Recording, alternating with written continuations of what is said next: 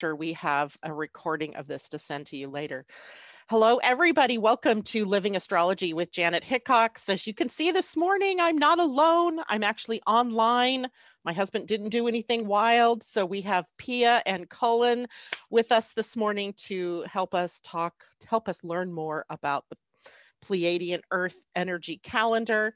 And raise your cup of coffee or tea if you have it.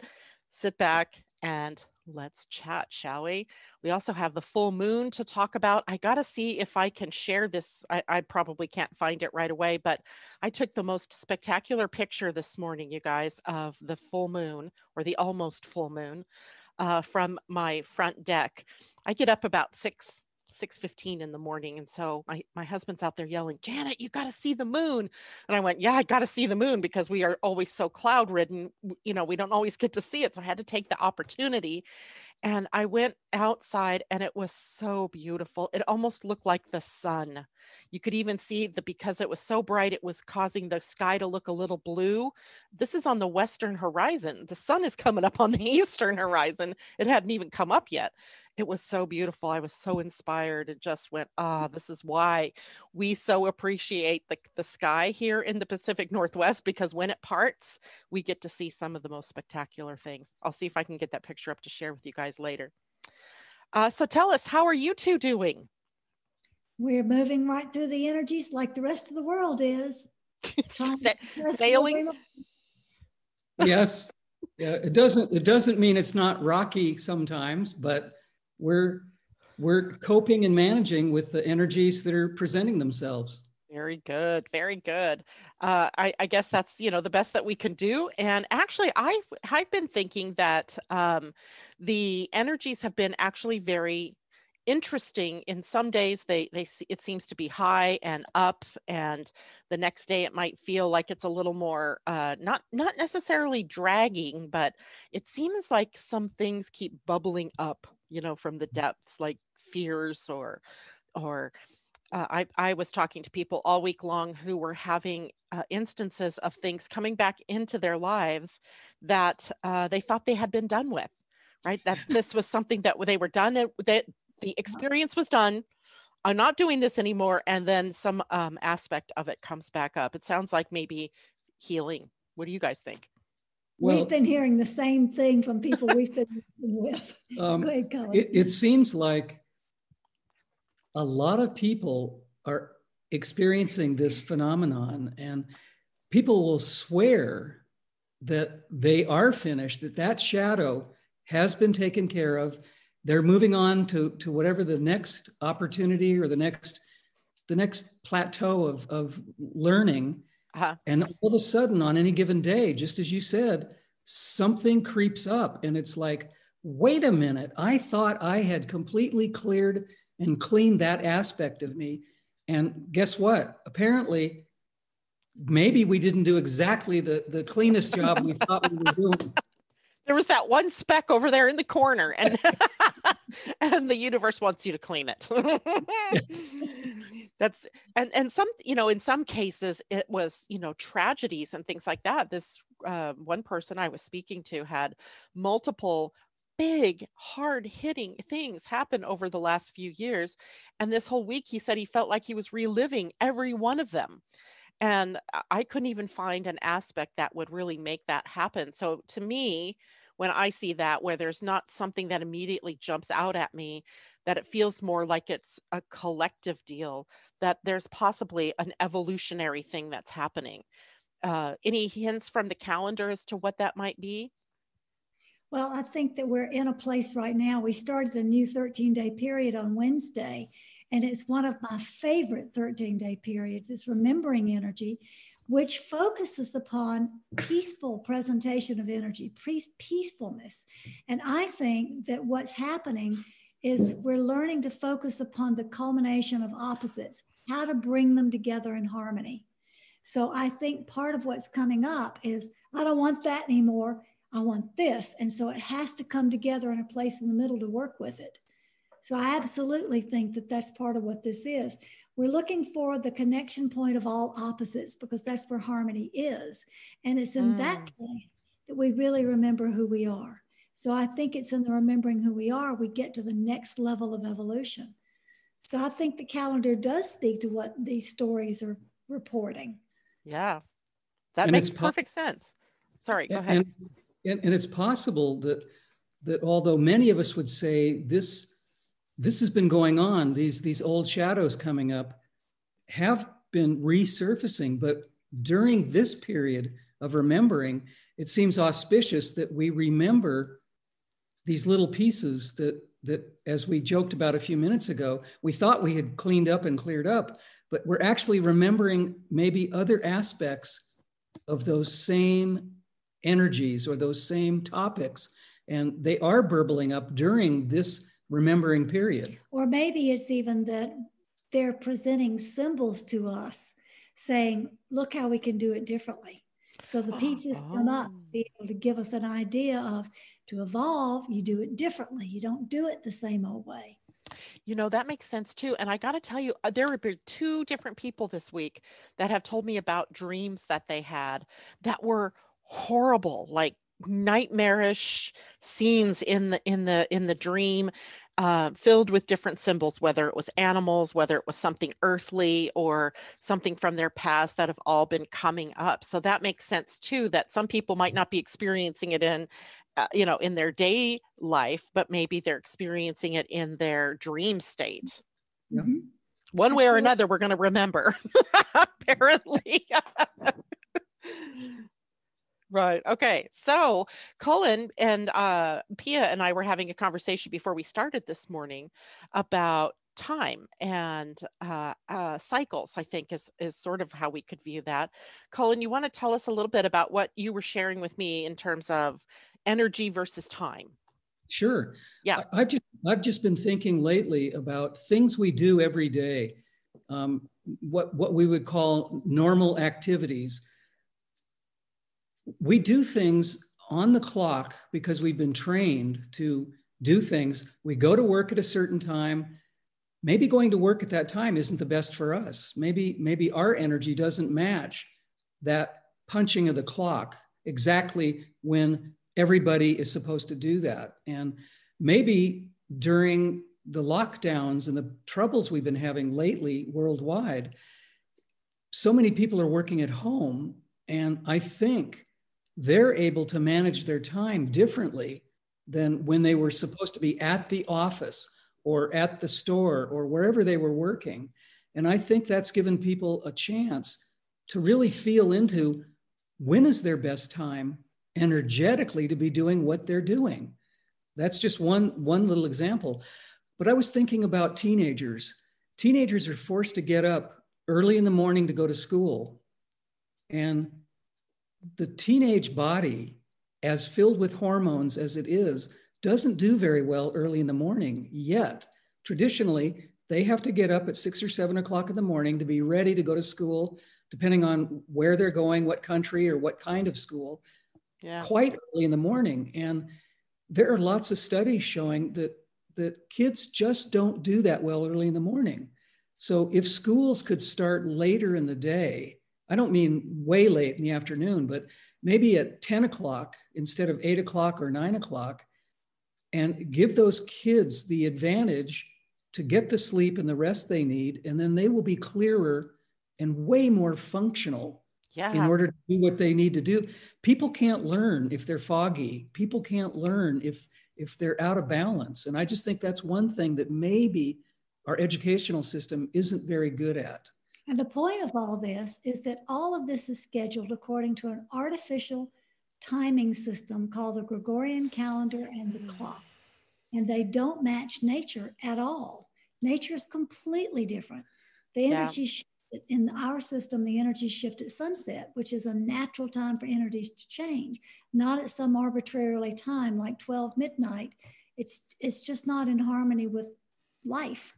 And I have a personal experience. What, do you have a thought, Janet? Well, I was just thinking, I read an article somewhere that out of the metaphysical realm, but where psychologists and doctors and school representatives were even saying the same thing. I mean, they push kids to come in much earlier, and it's even been demonstrated that the younger kids do better in the earlier part of the day, but the teenagers are almost forced to start school an hour ahead of the younger kids, which is at odds with what their natural timing cycles are. Exactly. Little kids in primary school are raring to go. Their body clock, because they're not in that super growth time that the teenage group is, they're ready to learn, to play, to do everything. So yeah, you're absolutely right. Yeah. I have a personal experience with this. Do you want to say something? I was just going to say, all of this more and more is pointing towards we need to get away from this artificial structure of timing, because it's not real and it's restricting us and controlling us. Go ahead with your story, Cullen. Well, I have a personal experience. When I was a kid, I'm a baby boomer, and in the state that I grew up in the early 1950s, when I was in school, there were too many baby boomers. There weren't enough teachers, and there weren't enough schoolrooms to accommodate all the kids that were ready to go to school. And the school system that I was in, this was in California, it was in LA County, which was a very, very progressive system compared to the rest of the country. Yeah. They decided that they were going to split up school time for kids because there just wasn't enough time or teachers to handle it. So what they did was they made half of the kids go to school from 8 o'clock until noon, and the other half went from noon to 4 o'clock. And we did this for several years. I can't remember how many, 2 or 3 years in a row. And I remember when I was in junior high, when I didn't have to get up early in the morning and I started at noon, man, I did a way better job in school. It was much easier. It was more fun. So I know personally that theory actually is real, and it would work if it were implemented. So that was a great experience for me. And I could hardly wait to be called the next year, whether I was going to be the early group or the late group. And they tried to do it evenly. And I think I was able to go on the later group 2 years, every other year. And I loved those years in school because it was a way better productive, much more interesting time for me. More in your time. Exactly. In your rhythm. Yes. Yeah. Where did you go to school? I went to school in LA County in a place called Palos Verdes. Oh my gosh. I grew up there. I went to Long Beach schools. Wow. Yeah. Well, yeah. That's a goosebump. That's a goosebump. Yeah. I had no idea you were from California. Yep. Yep. I lived in Lakewood, and because of busing at the time, they were still doing the integration thing, right? So I was bused from Lakewood into North Long Beach to go to school. And when I was in kindergarten, we did that split where some kids went from 8 to noon and then from noon to 3:30, I think it was. And I remember being in the morning class, and I thrived in the morning because my rhythm is I get up early. I was born early in the morning. So it felt right for me. When they tried to put me in the afternoon later in the year, I was like, no. And I remember as a 5-year-old going, no, I don't want to go in the afternoon. I want to go now. I'm excited now. So it makes sense. It's real. I mean, it really does. Yeah. When we look at systems that don't work, they could be so much better if the people organizing all of these things would just realize that what was designed years and years and years ago really doesn't work. And that's it. And then if we were all allowed to follow our own rhythms, we wouldn't be grumpy with each other either, because we'd be in harmony with our own rhythms, and we wouldn't be grumpy with other people, because that's what happens when you're forced and controlled into an artificial system. You get irritable. Right. And then, of course, it sets us up for all kinds of either psychological issues or actual physical symptoms of fatigue and depression and anxieties and things like that. So it makes total sense to me. I just don't know why when they have their own scientists telling them that the kids work better this way, that they don't change the system. Yeah, yeah. It's coming. They called, will eventually. It's called status quo. Yes. Well, let's upset the status quo. I'm all for that. Yeah. Especially when it comes down to the health of the nation or of the world or of the kids. And why can't they learn on their own time? Yeah. I don't know. Well, I think actually that is connected to the success of homeschooling, because when I look at children that I have watched who have gone through homeschooling, often, even though they're told by schools that they won't be socialized properly if they don't enter into a socialized school situation, I've known a lot of kids growing up through that system that are completely balanced emotionally and socially. And because they were doing that process, that educational experience at their own time, not with a strict listening to the bells go off. Right. So I just think that it's amazing how we have stuck to these totally bizarre and antiquated control systems that never really worked, but nobody's willing to stand up and say, hey, wait a minute, let's make a change. We have a global population also that is struggling with being obese. Weight is a problem all over the world. And part of that is because we are conditioned and structured to eat at artificial times.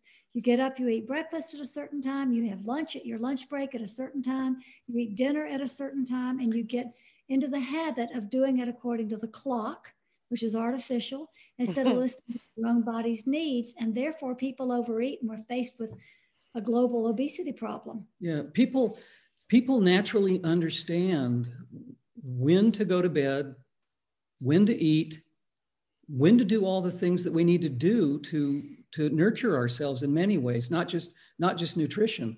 Yeah. And having to eat at those 3 times every day, many people aren't really hungry because their body is satisfied with the meal before or the meal yesterday.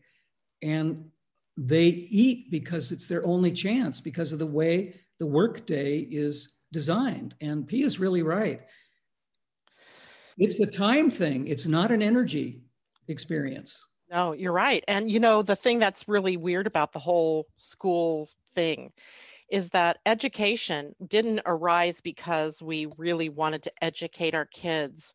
It came up because business corporations wanted things to happen in a certain way. They needed educated workers, or they needed workers. So really everything to do with school is about training you to go to work, to be on that schedule so that you could punch your clock and punch out when you go home.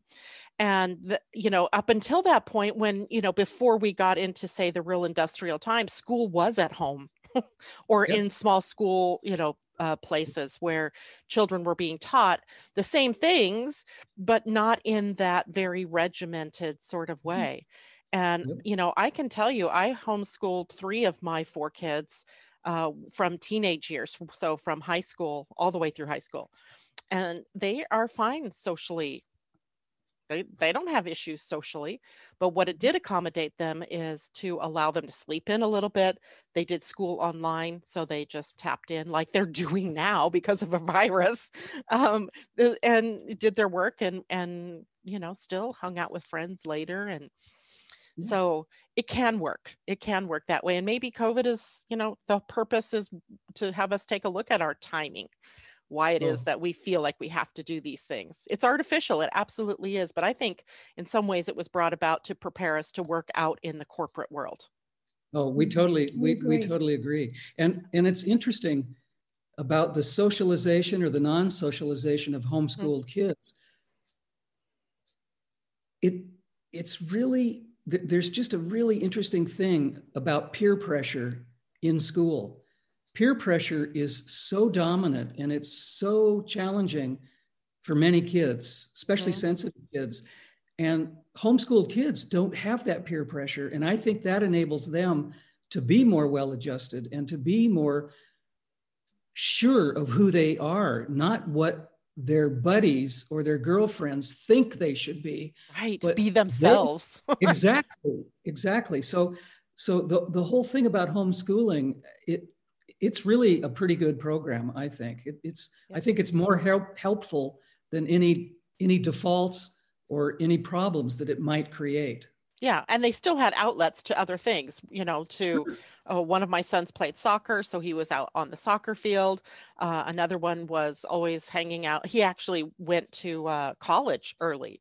And so, I mean, there's outlets for them socially that don't have anything to do with going to school every day, where I think some of the frustration that they feel because they're fatigued or because they're tired contribute to the atmosphere of, that energy where people peer pressure, I think you called it, and what have you. So yeah, I'm all for getting us outside of this regimented cycle of time. Yeah. There was a study in, I believe, Finland about school kids that P and I are aware of. And we learned some really interesting things about their system. They don't go to school every day, 5 days a week. They go sometimes 3 days a week, sometimes 4 days a week, but they don't go for 8 hours like the American system or the British system. They go for maybe 2 hours on one day, 4 hours on another day, 3 hours on another day. They don't go and be caged in a room away from nature and away from other aspects of life every single day like the American system.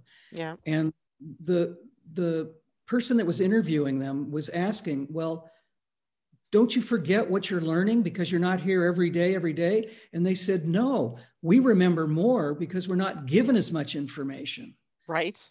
And then the moderator or the interviewer said, well, how much homework are you given? And the kids just started laughing and smiling. They said, we have no homework in our system. We don't do anything. When we're finished with school, we go and play. Oh, and what a concept. I just loved that. That was so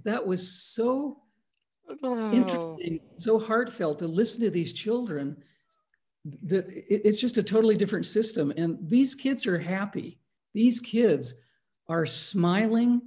They're more active because they're playing out in nature most of the day instead of locked up in a building. Yeah. And, partly that system that we have here in Western, most of Western civilization anyway, seems to want to teach kids at only one level, and that's maybe visual learners, the ones that can sit still. One of my sons, one of the reasons why I homeschooled him was because he's a kinetic learner. Mm-hmm. And you can't have a kinetic learner in a classroom because they want to bop around, go from thing to thing, touching things.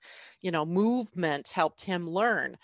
But in a classroom situation, that wasn't allowed. So he was forever in trouble because he couldn't sit still. But it's not that he wasn't interested in learning, but because when he was able to get up and move, he was much more involved in his own learning than when he was being asked to sit at a desk and listen to a teacher and then sit there quietly and do paperwork or whatever it was, with very little of the actual movement. And of course, they only get those recesses every couple of hours, and then for 10 minutes. And I don't know, there's something has to change there. I think there's some more wisdom that we need to bring about timing and cycles to our institutions. Absolutely. In the workplace. Yes. I remember that I spent most of my time in school, public school, looking out the window. I wasn't really there listening because, like your son, it wasn't my type. It wasn't my kind of learning to sit and listen to someone lecture all day long. That was useless for me. I could read a book and get more out of that, the information I really needed to have, than listening to a teacher go on and on and on and on. It was boring and basically a waste of time for me. And what do you learn? You would have learned far more if you could move around. we're only taught useless things that we don't really need to remember. I always have this funny conversation in my head about people that do things like, I'm never going to use this math, so why do I need to learn it? And then, of course, you get into real life and you're like, oh, wow, I really should have listened when we were doing story problems because life is one long math story problem. But I get the total thing. I think in a lot of ways, we have tried to create automatons, not real human beings that have by their own free will the ability to do what they need to do. And then we grow them up and we send them out into the business world. And is it any wonder we have high incidences of suicide or depression or people that are being overly medicated or, dying from drug overdoses? I mean, it's amazing to see how all of that relates to one little calendar. Yeah, it is. It's incredible. Yeah.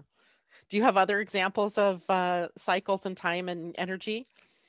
Well, I think the last one, because I don't want to dominate our time with you, but I think the only other one is, the only other one that I can think of at hand is people staying up so late and using artificial light. And I'm going to make a connection between artificial time, artificial calendar, and artificial light.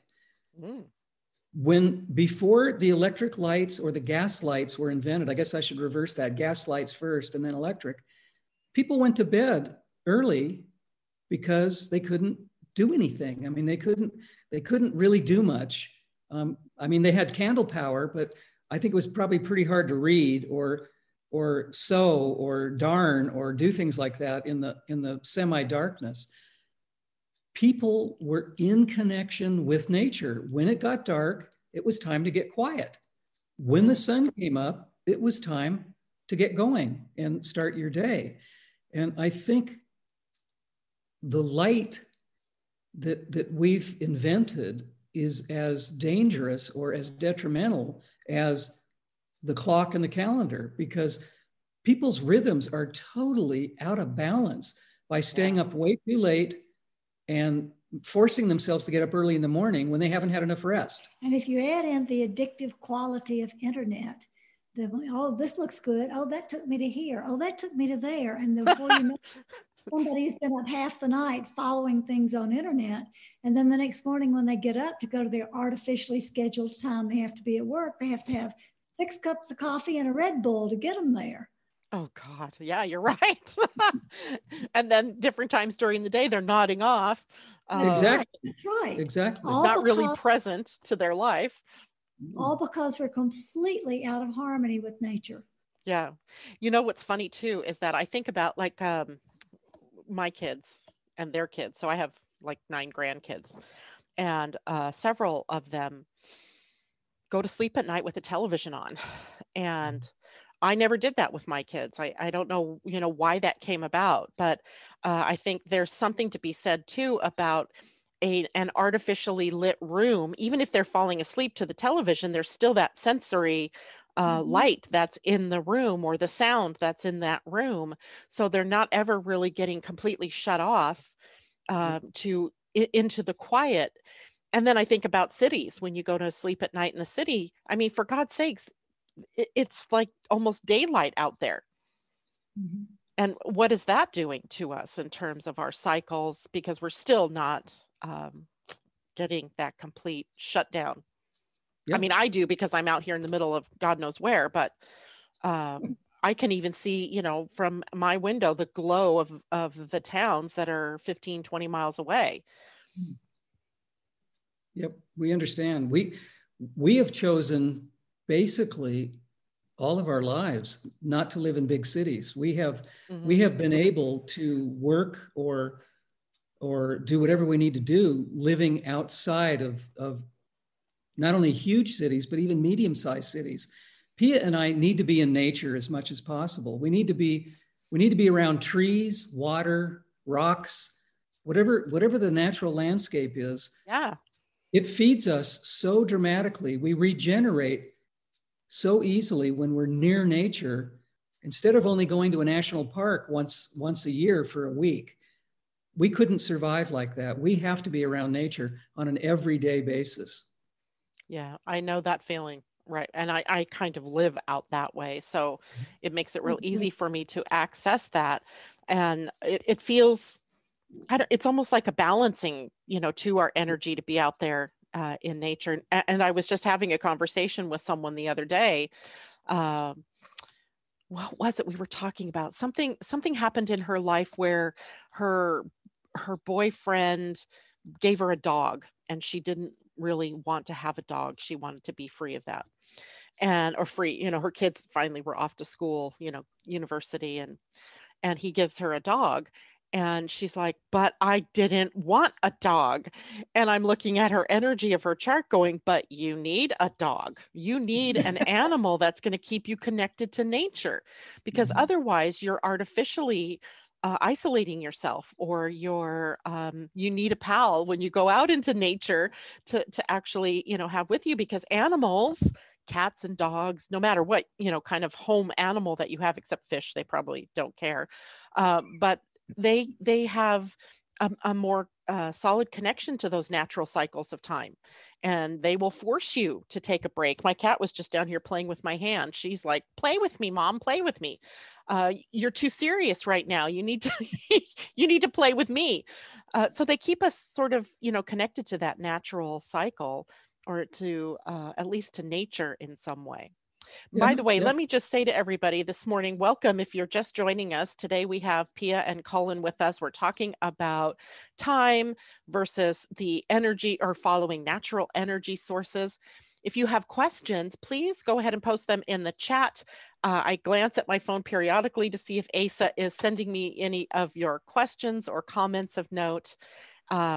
Anyway, back to the conversation. What else? What else can we talk about here? Well, one thing that we talked about briefly before the show that we thought would be fun to share is the fact that you're in one energetic period. We're talking about people having different rhythms and different energies. You are hosting this show in the energy today of 3 feeling, an Eastern energy that is very emotional, very connected to water, very creative, very movement oriented. But here where we are in Europe, sunset has already occurred. And as sunset happened, we moved into 4 devoting. So we're now in a northern energy that's very calm, very peaceful, 4 energy, very foundational, very staid, very different from where you are. And one of the things that I'd like to point out about this overall period of remembering energy is that's a very good example of looking at opposites. Here we are having this delightful conversation. You're in an energy of 3, which is all about movement. We're in an universal energy of 4, which is all about being still, stability, foundation. And here's this conversation going that's very grounded, very nature-based, and full of movement for future orientation. It's just great. We've combined the best. It's a pure example of the wonderfulness of duality and opposites. What Pia's explaining is really, really interesting to me, because we're in 2 completely different states, and yet that's bringing out the best in all of us, because we're able to utilize the different energies, put them together, and it makes a better whole. It makes a better connection. It makes a better unified field of sharing and having a wonderful experience by sharing all of these ideas that are different, but bringing us closer together. And that's what remembering energy is all about. Being able to find the balance point between seeming contradictions. We seem to have opposites. We appear that they're opposites, but finding that balance part where we bring them together in unity. And we've got that overlighting energy of remembering for up until the 9th of March. It's lasting. It changes on the 9th of March. So this is and I'm too remembering. That's my birth sign. That's your energy. Yeah, so I've got the whole duality thing going. This is your 13 days, Janet. This is actually an auspicious period for you directly. I like That's that. the thing about the calendar, is being able to harmonize your own energies with the energies that are present globally. If you've got the calendar, you could look up and see what the energies are, and you know what your own energy is, having looked it up. It's really easy to look and see, okay, this is a great period for me. That thing I've been putting off, I'm going to do it now. You know, in the beginning of the show that we were talking about how people are reliving some things coming up from the past and what have you. Well, some people are reliving it through their dreams, as we said. Some people are actually having like things come back to them at them that they've, thought that they were done with. But I noticed for me this particular week, what's come back up isn't so much an experience from the past, but a hole that I left from something that I was learning about myself. And I dove right into that and found some interesting things about my own life and my own energy. So I'm wondering too, if this time period of remembering helps us to focus on where those holes might be, brings us into those things that we've, got to patch back up, or maybe not even that's not quite the right words, but to go deeper into. Absolutely. Yes, absolutely. Yes, definitely. And in doing this, it takes a tremendous amount of courage to actually either revisit something we thought was finished, or, as Pia said a few moments ago, see it as a new opportunity, see it as something that we can look at. And you said it too, both of you actually made the same case, the same understanding. Maybe it's coming back up so that we can do a better job or a different job at understanding it, and finally finishing that aspect of our outer personality. So it's a great time actually to what Larkma uses the term re-remember. And it's a beautiful time to re-remember what we're doing and who we are. And I think we can make huge gains and huge movement by doing this at this point in our lives. And because we mentioned before we were on the air that this is happening to many, many people worldwide, it's an excellent opportunity for people to do this kind of work. And by doing this kind of work, it has the potential, the possibility of actually changing the world. Ooh, and here we are too, in the run up to the full moon, which is always a time of completion or of remembering, of closure, of endings, of revelation, like the light turns on, so we can maybe that's also feeding into some of the things. And interesting because the sun is in Pisces, a very highly spiritual sign. The moon is in Virgo, a very grounded energy. Simultaneously lighting up both the spirit and the human, the physical. Doesn't the Virgo moon also bring forth organization and healing? Yes, it can indeed. Yeah. Purifying. It seems like we could look at this remembering energy combined with this Virgo full moon also as being a time of another way to put the opposites together and heal anything that still is in the way. Yeah, so now help me figure this out. So tomorrow morning is the full moon, 12:17 a.m. my time. So in Europe, that's going to be what, about 8 something in the morning? Well, it'd be where we are, it would be 10:17 our time. Yeah, we're 10 hours ahead of you. Okay, so so you won't even be in for devoting energy anymore. No, we will. For devoting started today at sunset. And it will last okay, gotcha. Until tomorrow at sunset. So we will be a devoting energy tomorrow. Gotcha. Okay. When full moon comes up, we'll be right there in the devoting energy. Wonderful. So for devoting, I know what else I was going to ask you guys about. So I noticed going into March, because I do, a webinar at the end of the month, where we're looking at the next month. So we were looking ahead at March, and I noticed we are changing Venus energies in March. Absolutely. That is a really big change too. Yeah. The Venus changes every 9.5 months, just like a human gestation period, 9.5 months. So when it changes next go round, we're moving out of Gemini, which is talk about all the problems, all the difficulties. Nobody does anything. We're just talking about it continually, which frankly, I'm kind of tired of. But when we get to the Aries, when Venus star point moves into Aries on the 25th, we move into action. And I'm excited about that. Do. Oh boy, take action. We can do something. We can stand up and say, no, I'm not doing this anymore. We can say, I want to do it a different way. But Venus in Aries is all about redefining yourself, redefining the world, redefining and going forward to something different. So I'm really looking forward to this shift. Now, this shift, though, is like I was born with an Aries, whatever you call this, Venus point, but with the morning Venus. This will be an evening Venus, or her Venus, which means it'll be a little bit softer, a little bit more receptive to, we've been listening to all this Gemini stuff and we've been receiving it. Now, how do we want to act on it? So it'll be action oriented, but with a receptive ear, which I think is a beautiful combination for moving forward. Yeah, beautiful, beautiful. And so that's happening one day before we go into the next Venus phase change, which I thought was transmutation. Is that the next one? That's right. Let me check. Yeah, I believe so. I think you're right. So I think that means that maybe we are, walking into a time period where some of these things that seem to have been stuck to us like glue, where we couldn't actually take any action on anything, is about ready to shift. Yes, absolutely. Yep. Maybe that's why we also are dealing with the clearing through remembering and so forth, that's preparing us for the next action step, even though that's, a couple of cycles away in terms of the calendar. In fact, that Venus change happens under 1 exploring as the overtone or overlighting energy. Which is perfect. That's perfect. Moving into exploring is an Eastern energy. And Eastern energies are all about new beginnings. And Venus in Aries is about starting over.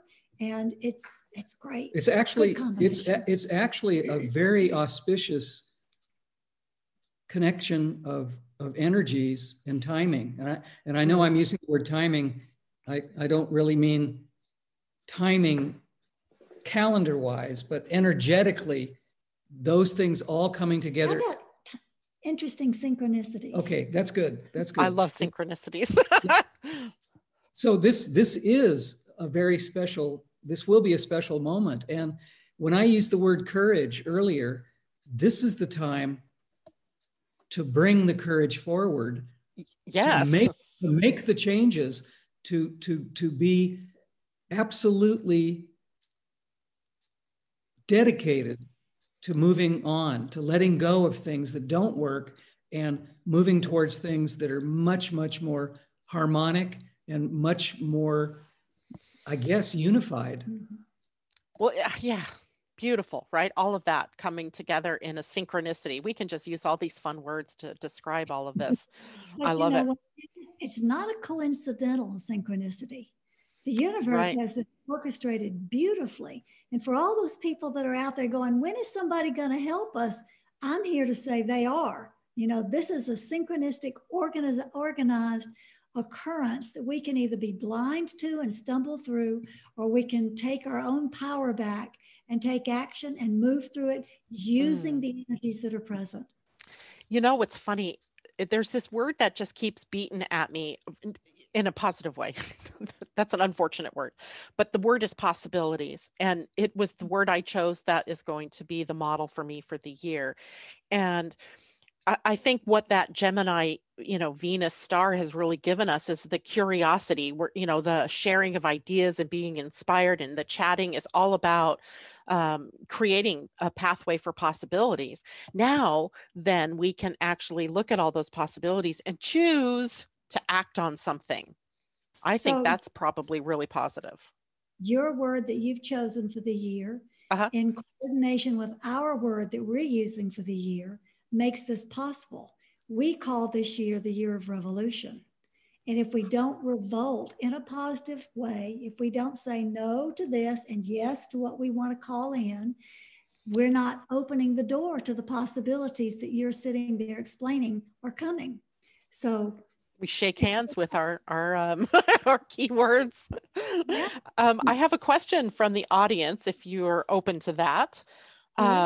This is from JLo. She heard that there will be a portal alignment for the Pleiadians. Can you please give us a little information on it? The Pleiades are closest to Earth on around May 17th and November 17th, twice a year. So yes, there is a portal that comes that's closest when Pleiades or the star system is closest to Earth. There's a 3-day period. I think it's 15, 16, and 17 of May and 15, 16, 17 of November. And it's an energetic portal. So I don't know how to explain it except to say that Cullen's and my experience of that is that we always feel the presence of the Pleiadians much more strongly. It feels like it's a period of time when there is more possibility, more openings for us. But that's not coming until May. We've got a little ways to go before that. Yeah. So JLo, does that answer your question? Let Asa know, and then Asa let me know. It's interesting because May is always seemingly a month where there's a lot of, can I say supernatural, for lack of a better word, or extraterrestrial type energy that's available. A lot of the UFO kind of contact issues happen during May. We also have, Wesak celebrations, which are all about the Buddha and presence, and there's just other things, like some of the most major earthquakes happen during May, like it's like this time of waking up. And maybe it's just a time where we're more, maybe our energetic portal or sheath is a little more open. I think that makes excellent sense. And also this time in May, during that Pleiadian lineup, it comes into the energy of moving. And perfect. That again is an Eastern energy of new beginnings and movement. So if there's a portal open, and if it opens up resonantly enough with us, we'll jump through. What else is interesting is that is just before the first eclipse of 2021 as well. Yes. I want to say it's May 26th, something like that, or 29th. Let's look at May. It's 26th. The 26th. Yeah. So on self-regulating. Oh my gosh. Oh my gosh, that's pretty big. So opening up our own energetic sheath, allowing us to be penetrated by cosmic forces, or to see ourselves more clearly, cracking open our hard shells that we have around us to receive incoming energies. I think that makes that a pretty powerful time period. And 3 days after that, on 4 being, we move into the collective shadow cycle for this year. And that means Mercury's in retrograde during that shadow cycle too. Which means it's going to be a doozy. It's going to be really interesting. I'm getting chills, right? That's happening right around my actual birthday even. So a big year. In fact, I was telling someone just the other day that I was doing a reading for them. And it seems like this year has these punctuation points, whether it's an exclamation point or a period, it doesn't really matter, because we had this energy that was really from about December 21st to through the end, say February 20th or so, maybe even through, we'll extend it through the end of February, followed by March, which is a much quieter period of time, more introspective, more internalized energy, preparing us, because then we get to April. And once we bust into April, particularly from mid-April into the middle of July, it's another one of those go periods where we're just going.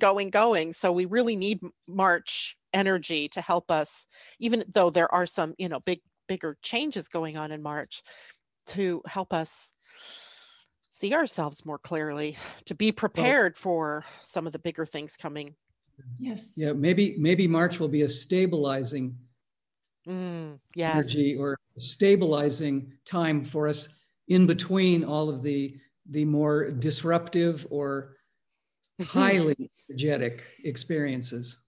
Yeah. And when we're talking about that high energy, as we move into Taurus this year, the planets, the Sun, Venus, Mercury, and Black Moon Lilith are all in the sign of Taurus, crossing over the sign crossing over Uranus, the great awakener, the great liberator. So it is, it's energy that's sort of teeming with electricity and unexpectedness. So be prepared, everybody. Who knows what may happen? It may be really awesome, good stuff too. I don't mean to make it sound like it's, more tragedies or anything like that. With Uranus, we get the unexpected, but what we get is something that's chosen to liberate us in some way. Yeah. And that is precisely where the possibilities become available to us. Right. Possibilities, my favorite word this year. It just seems even in human design, all of the gates that Saturn and Jupiter in particular, these are where I'm really getting the biggest themes. They're going through areas of our energy that require us to open up to possibilities. Otherwise, we fall into Plutoan psychosis. And we've been there. We really don't need to go there anymore. We need to go somewhere else, somewhere. Yeah. I don't know. Yeah, we get that. So in the remaining time, can you share what you talk about? Yes, I can. In fact, luckily we had extra time today because the biggest news for the weekend is literally the full moon tomorrow. And I'm going to share my screen here with a couple of graphics that you don't share the screen that way. We do it this way. That give us an idea of what is happening with the moon tomorrow. So it's the February full moon. My husband told me it was called the snow moon. I've never heard that, but I'll go with that. He heard that on the radio somewhere. And in February, the moon for us this time is at 9 degrees, almost 9 degrees of Virgo, with the sun at almost 9 degrees of Pisces. And here are the times where that happens. Tomorrow at 12:17 a.m. for me here on the West Coast, 3:17 a.m. for those of you on the East Coast of the U.S., and then over in Europe, at least Universal Time, 8:17 a.m. You guys said you were 2 hours beyond that, so 10:17 a.m. for you all tomorrow morning. Now, there's a theme of every moon, and where I get these themes is from the most interesting book I think I have on my bookshelf. It is called The Astrological Mandala, and it was written by Dane Rudhyar, who was a very mythological, cosmological sort of astrologer. I don't know that he would like me using those words, but to me, when he talks about themes and so forth, he's bringing them in from of the storytelling point of view, right? Not just concrete, sequential, logical thinking. It's about the story of what it is that we're experiencing. And I think if he was alive right now to see your calendar, he would absolutely agree that this is more aligned with the mythic human than our Gregorian calendar. The theme then for this particular moon is about transcending the mind and finding mastery through your difficulties. So when life presents you with challenges, how do you move through that? What is the story that you're telling yourself about the fact that this particular thing is happening to you? Is it a story of disempowerment? Is it a story of disappointment? Is it a story of I'm powerless to do anything? Or can you tweak your story? This is the opportunity that we have to tweak the story to be able to include possibilities and the potential of, yes, I experienced this challenge, and I'm going to change the way that I talk about challenges. I'm going to see this as an opportunity to find myself more deeply or to learn something more about how the universe works. Whatever it is, you have the power to change the story. That is the message in this particular full moon. The moon's closest aspects give us an idea of how relatively easy or difficult that might be for us on a soul level or on an emotional level. The moon's closest aspects are a mixed bag, if you will. There's an inconjunct to Saturn in Aquarius. That might mean some letting go of your cherished beliefs or of things that you always thought were the way the world works in order to establish a more spiritual foundation, which Saturn in Aquarius has got an eye to the future. So our future depends on our being able to accommodate possibility thinking instead of those absolute types of things that we think about. There's also a trine to Uranus. A trine is a 120-degree angle. That means they're in like elements. The moon is in Virgo, Earth, and Uranus is in Taurus, Earth. So they work well together. The energies flow to create possibly a pathway forward to something new, something more solid, something that's more real than what we have been living in. And then there's also an inconjunct from the moon to Chiron. Chiron, as you know, is the path of the wounded healer.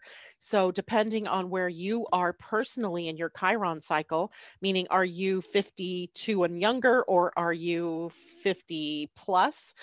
You may experience this moon in a different way from each other. Younger, probably as a part of the wounding cycle, and older, probably a part of the healing cycle. Altogether, it is all about the healing. Even the wounding is about the healing, as it calls to us the place where we are not healed, whole, and healthy. So we have that aspect, and a minor square to Eris, which can, she's just a little bit disruptive. She brings up to mind where we are still marginalizing either parts of ourself or people in our societies. And she does not like to be marginalized. And so she's calling us to become more inclusive and include everyone in our lives. Now, the sun, being the light, is also showing us things that we can change in our outer dynamics. Moon is the inner, sun is the outer. And the sun's closest aspects are all pretty mild. They're what we would call minor aspects, with exception being the sextile to Uranus, which is another call for us to make changes, right? This is maybe a closing chapter to something that includes a beginning. So we're seeing how we're able to transcend, transmute, change during this particular moon. He's also involved with Saturn and Chiron and Eris, but in very minor ways. So it almost makes it sound to me, as I looked at this, that the biggest changes possible, the biggest letting go, completion, is something that has to do with our internal atmosphere, the things that were being shown in our daily lives during this period of time might be where it is we need to become more spiritual, more embodied with our natural divinity, that type of thing. So it's a powerful full moon, but I don't see this one as one that can be categorized as negative or, like, watch out. Even though Uranus is involved, I think Uranus is involved in a very good way in this particular time. Let's take a look at the chart really quickly, because that chart there is too small. Let me stop sharing here and open up the next one so everybody can see what an actual astrology chart looks like. Share. Here we go. And I'm going to make it a little bit bigger if I can. Oh, that's not the one. There we go. Poof. Here we go. So when we're looking at an actual astrology chart, what you're seeing is the placement of the planets at the moment of the full moon. The moon will be at 8 degrees, 57 minutes, like a bullet burn of 9 degrees of Virgo, all by herself, right? She's up there all by herself in Virgo, where the most of the planets are down here. In astrology, we kind of call this a bucket pattern, where there is an important planet that's holding the handle of the bucket, while at the bottom is like where the water or the contents of the bucket would be. So the sun basically anchoring the center of the bottom of the bucket, with the moon anchoring the handle of the bucket. That is to say is the most important point is the balance that the moon is holding. So this is another indication that we have that there's an emotional shift or an inner dynamic shift for this moon. Sometimes it's really good to be able to see it in its graphicness of what's happening. And all of this down here looks like a mess. All of these are just lines that represent the relationship between the planets in the bucket. And some of them are chaotic, as you can see from the more red lines. Some of them are really positive, as you can see from the blue lines. All in all, what really needs to be paid attention to is grounding in Virgo energy with the moon. Hey, I just realized that moon is at the exact position of my own natal moon. Huh. So no wonder I can speak to this. because grounding in the physical is one thing, but you're not just a physical being, right? You're also a divine being, a spiritual being inhabiting. What animates your body is spirit. And if you are ignoring that half of you, then you're missing out on the wholeness that you can be.